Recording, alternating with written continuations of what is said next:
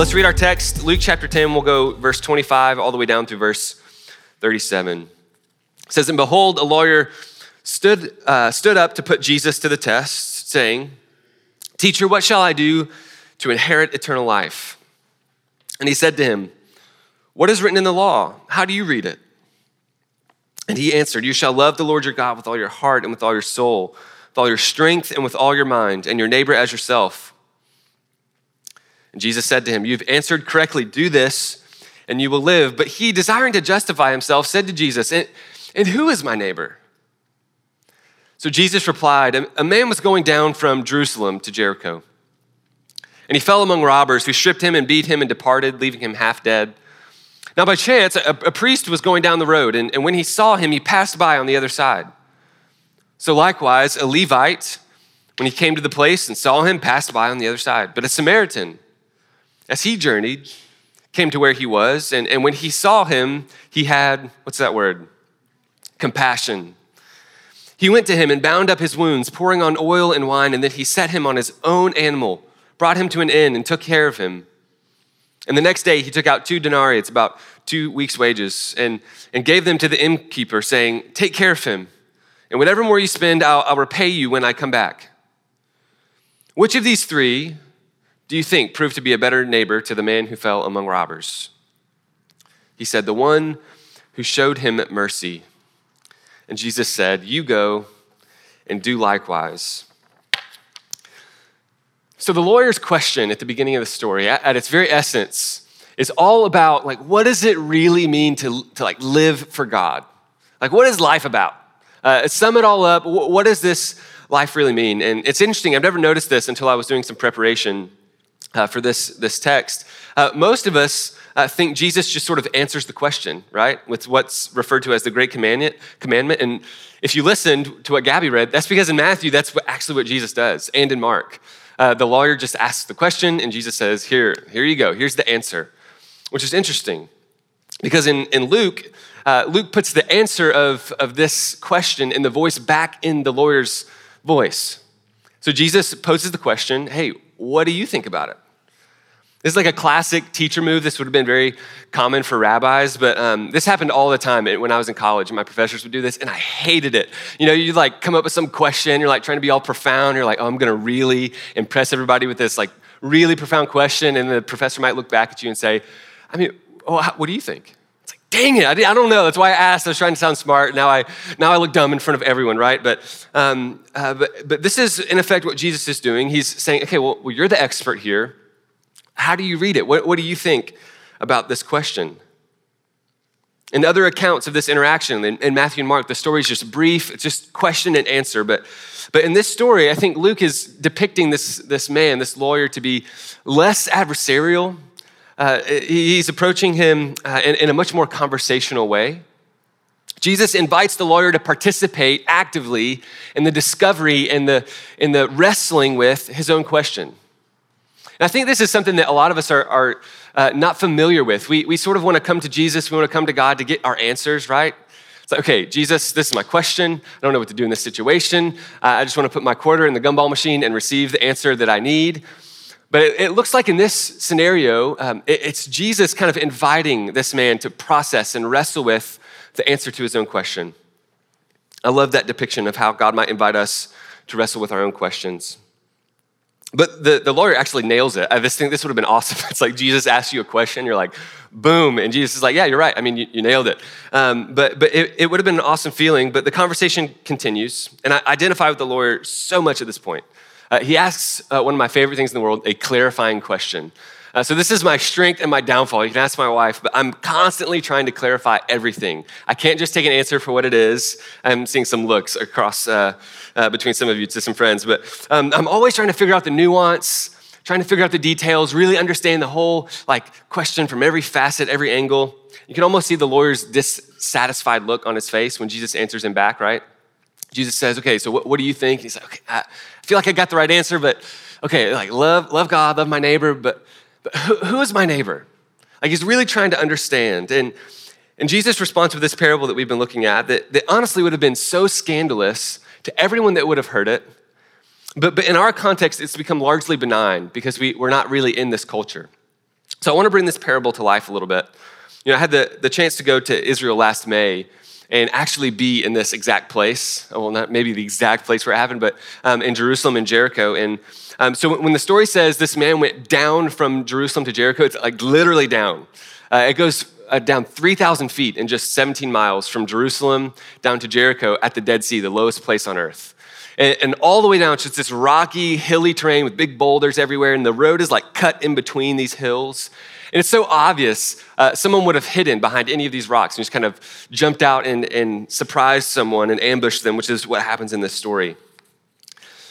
So that's what happens. This man is robbed and ambushed, and these two religious leaders pass by on the other side. It's a familiar story for most of us.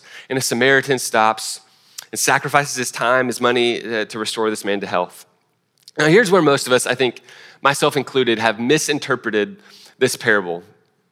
Barbara Brown Taylor, who's an Episcopal priest, she's a prominent author, she's a boss.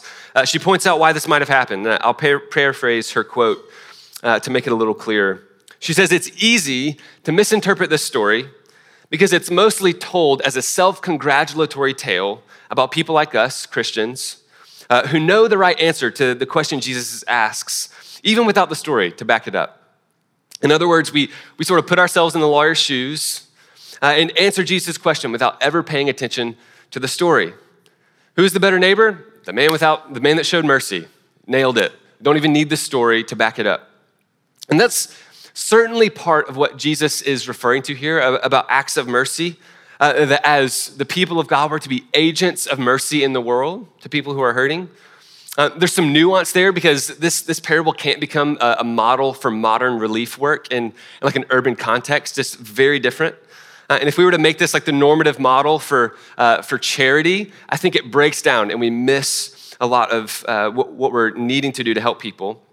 Yet, God still does call us to show compassion. But having the right answer to Jesus' question about mercy is not the whole purpose of this parable. We need to look at the question that the lawyer asks to really see what Jesus is doing here. So if you'll look back, he doesn't say, "Okay, Jesus, what does it look like to love my neighbor? Like, how do I love my neighbor? Or what type of love are we talking about? Is this like agape love? Like, what type of love are we talking about?" No, he asks, who is my neighbor? It's a question of identity, right? He's being specific about who is my neighbor. And so Jesus could have just responded, right? He could have just said, "Okay, everyone's your neighbor." All right, there's the answer. But it wouldn't have called forth his imagination enough, I think, to change his paradigm, to change his worldview. This is why Jesus told parables so often. He doesn't even explain them a lot of the time, which is so frustrating. He'll just tell some story about wheat or pearls, and he's like, "All right, peace, I'm out. Y'all figure that one out. Good luck." And it's just so interesting that he tells these parables to ignite our imagination, and there's not always this perfect interpretation or right answer. But he tells these parables, and he tells this parable to ignite the imagination of the lawyer. And this would have been so radical, so scandalous to the people that would have heard Jesus tell this story. And the reason is the hero of the story is a Samaritan and not a Jewish person. So if you're not aware, Jews and Samaritans absolutely hated one another. Just tremendous animosity for hundreds and hundreds of years. One commentator put it that they viewed each other as vile imposters, each totally unclean in the eyes of God.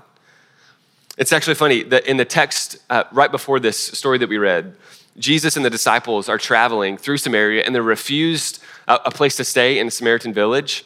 And the disciples ask Jesus to call down fire from heaven on this village. They're like, "Okay, Jesus, just smoke them. Like, get them out of there. Like, they're the worst. Like, just destroy this village."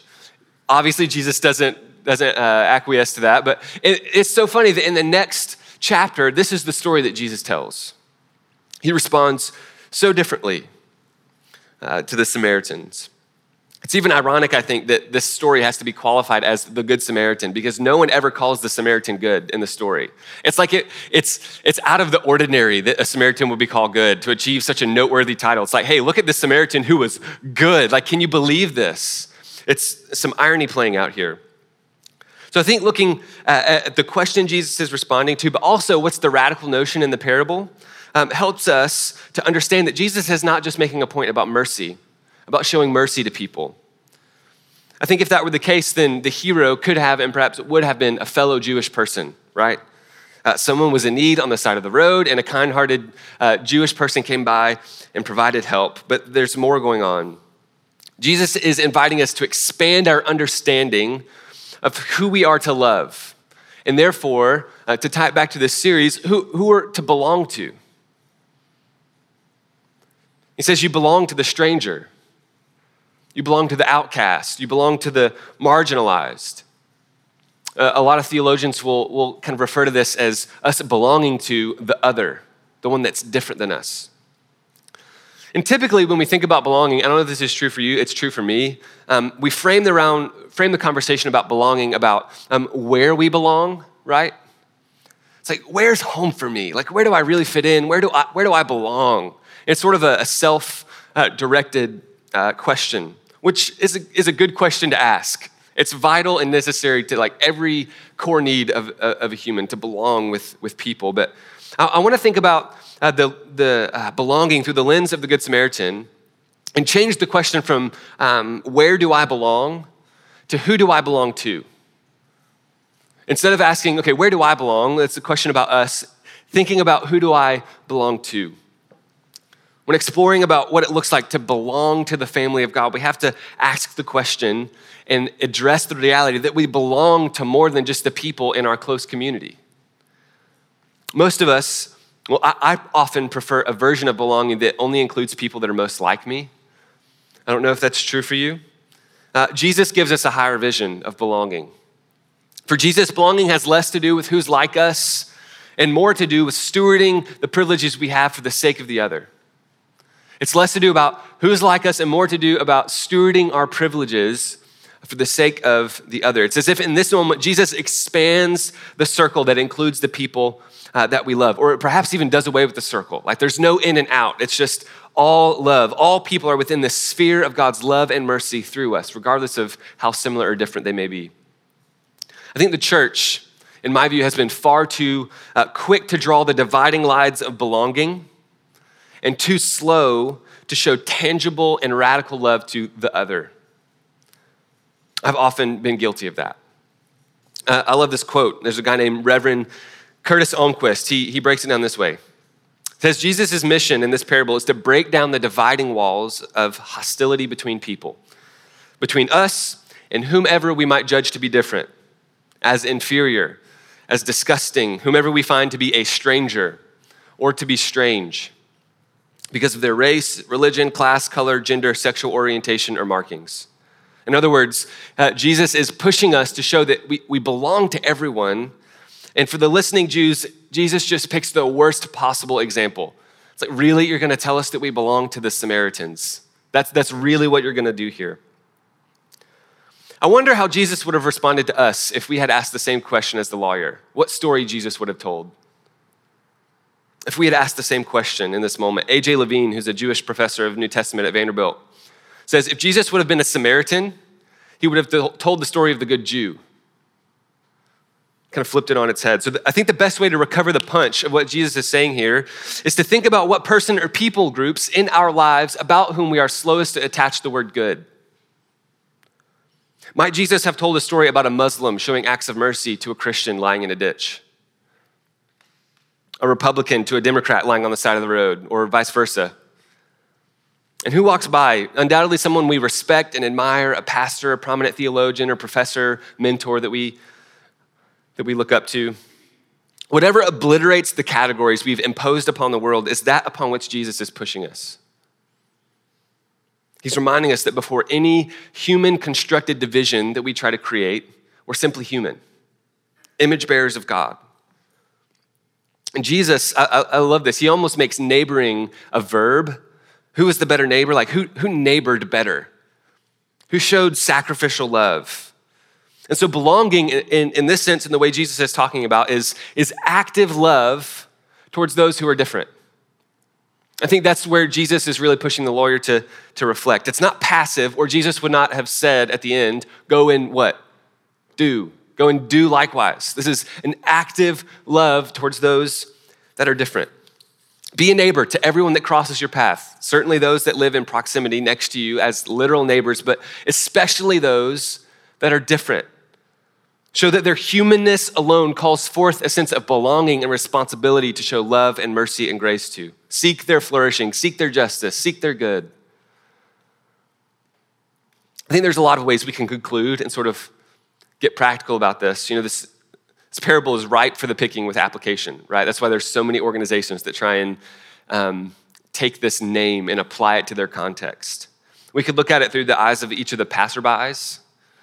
God knows I've passed by a number of people in my life for various reasons. I had the chance to do that this morning. It was honestly just the most ironic thing in the world. I'm like driving to church, late. I was late to where I wanted to go, and there's someone on the side of the road, their car's broken down. They're trying to push it by themselves into a gas station. And it's like, okay, this is hilarious. I hate this for this person, but honestly, ironic that I'm preaching on this morning. And I would have liked to think that regardless of any day, how late I was, or if I was preaching on this text or not, I would have stopped and helped. I would like to think that. It's like a high view of my intentions. I did, obviously, because I could not have come in here with good conscience and having just passed by this person, right?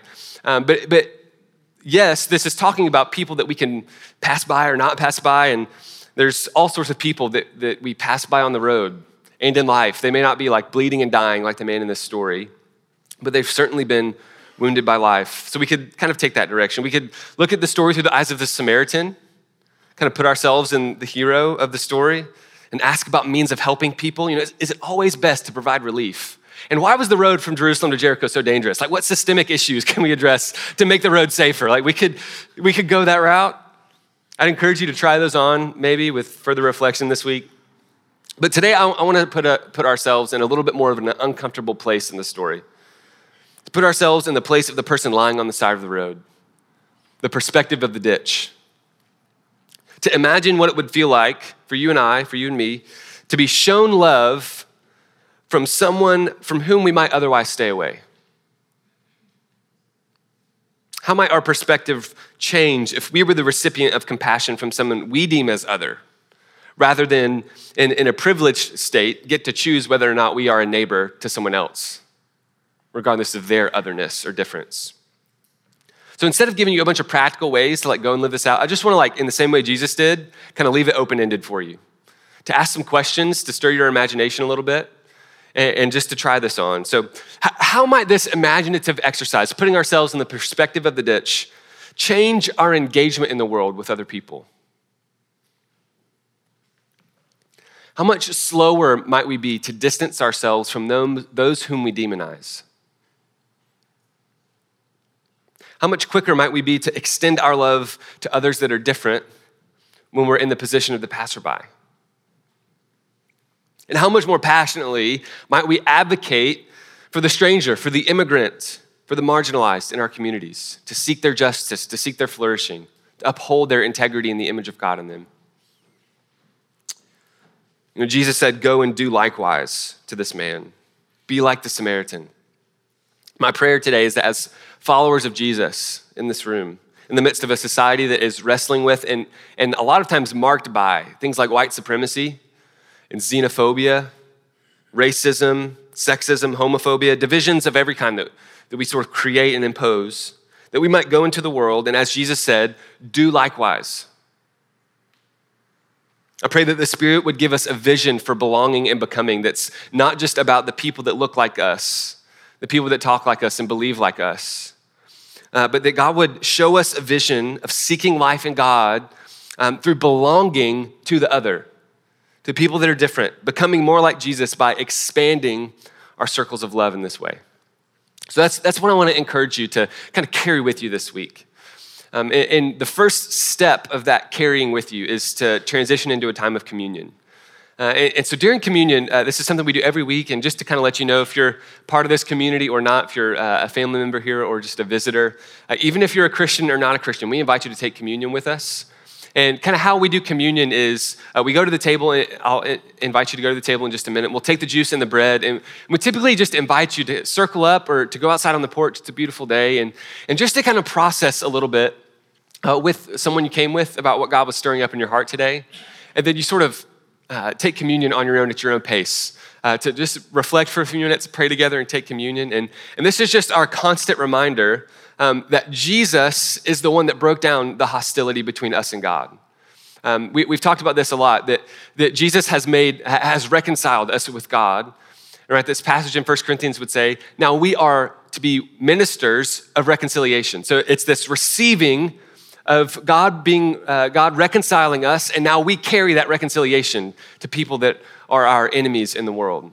And so I just want to invite you, as you take communion, embody and remember that Jesus has reconciled the enemies of God to God. That we are now in the family of God and that we carry that same heart, that same mentality as we go out into the world. So I want to invite you to stand, and we'll have the band to come on up. I want to pray for us, and then we'll go to communion. So go ahead and stand with me.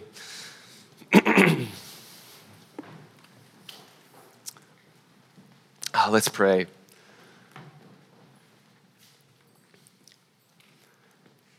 Jesus, we confess our tendency just to homogenize our lives, to congregate around only people that are like us, that look like us, believe like us, act like us. We know that that's not the fullest picture of your kingdom. And so in our lives, the places that we live, the places that we frequent at work or school, our communities, would you push us beyond our comfort zone to see people through your eyes, to expand and obliterate our circles and dividing lines that we put on the world, and to love people radically simply because they bear your image, to love them with the same love that you showed us, to carry this ministry of reconciliation into the world, to love our enemies. What a radical thing. Would you do that in our hearts? Would you transform us? This takes transformation, Holy Spirit, by your power. We ask this in your name.